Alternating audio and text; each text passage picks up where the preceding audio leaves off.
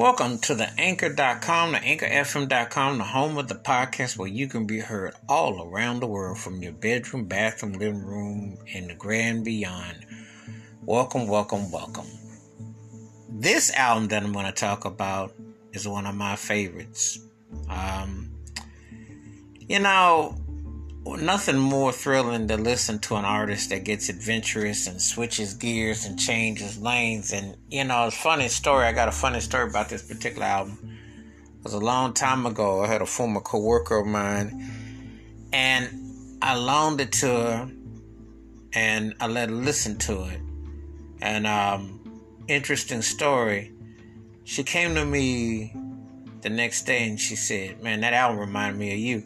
And I never really have had that said to me before, but I was like, well, okay, that was pretty funky, that was pretty fly, that was pretty cool, that was pretty happening. That's one of them things that you just kind of like, okay, that's cool. But you never know how it goes in passing. Well, anyway, the album was Herbie Hancock's Headhunter record. And I remember when I got it, and I sat there, and I remember just listening to it because I followed his career. Obviously from his 60s work, when he was more conservative with his brand of jazz and when he worked with Miles Davis, etc.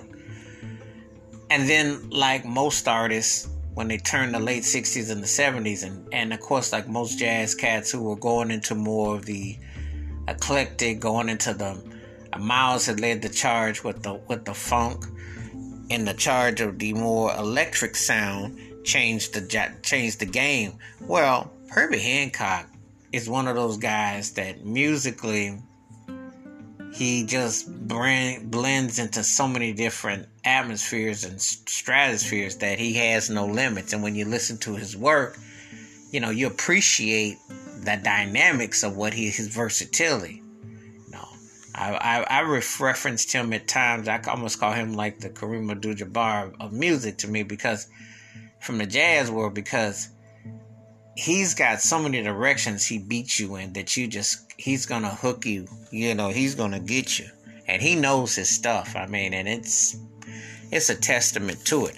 Now, the musicians are on this album, such as Benny Maupin, who played the sax, which was real tight, baritone, plays tight, Paul Jackson on bass, Harvey Mason on drums, and Bill Summers on percussion. Some heavyweights. And of course, Herbie Hancock was on the clarinet and the Fender rods. He was tearing it up.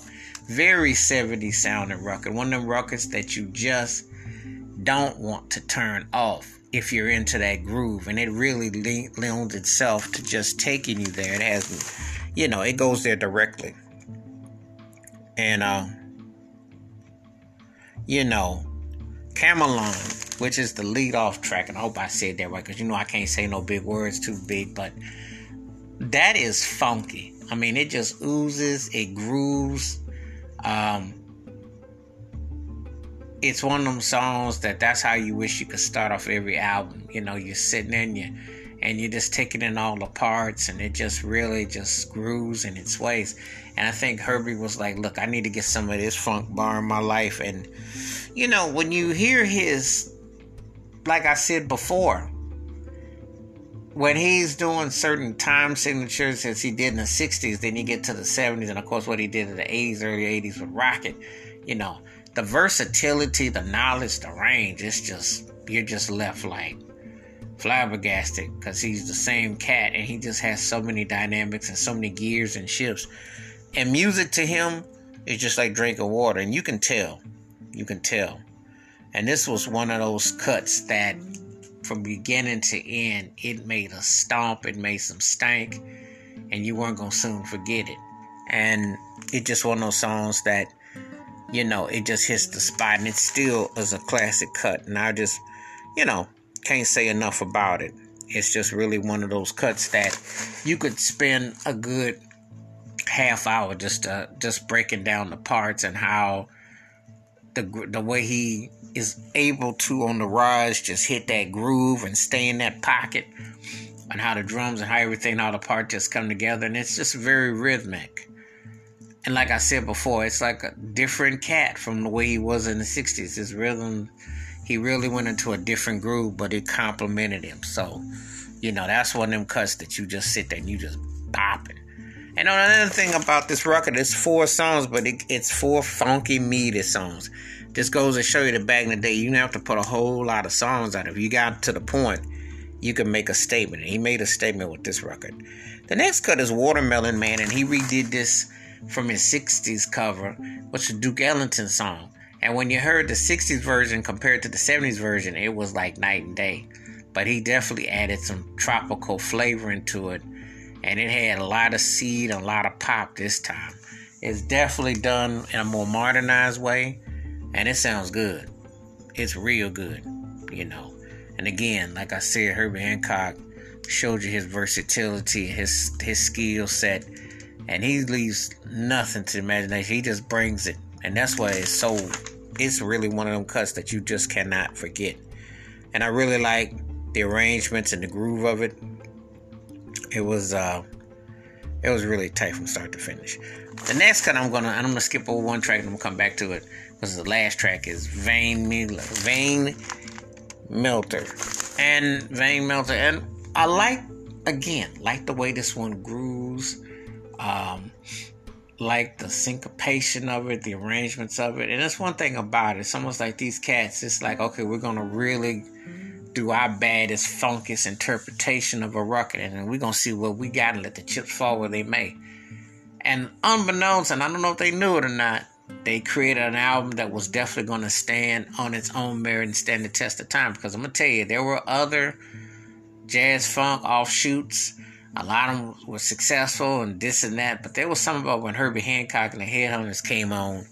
Herbie Hancock's Headhunters, it was like a game changer. It was just like, okay, we got a spot, and can you feel it? And did he ever? And this was definitely one of the, you hear this last cut, again, the intensity, the atmosphere, the groove, the melody, everything coming together, culminating, and it just, and you forget Herbie Hancock is also a session musician, and he plays on a who's who and does all this, but he found the time to definitely knock this one off the park and definitely hit the groove with this classic. So this was definitely one of those records that you won't soon forget. It's just really full of adventure, and I just like the way, like when you hear the drums, Harvey Mason was bringing it on the drums, and Bill Summers on percussion, and when you're hearing the grooves, you're just like, whoa, this is tight. Paul Jackson was thumping on the bass. I mean,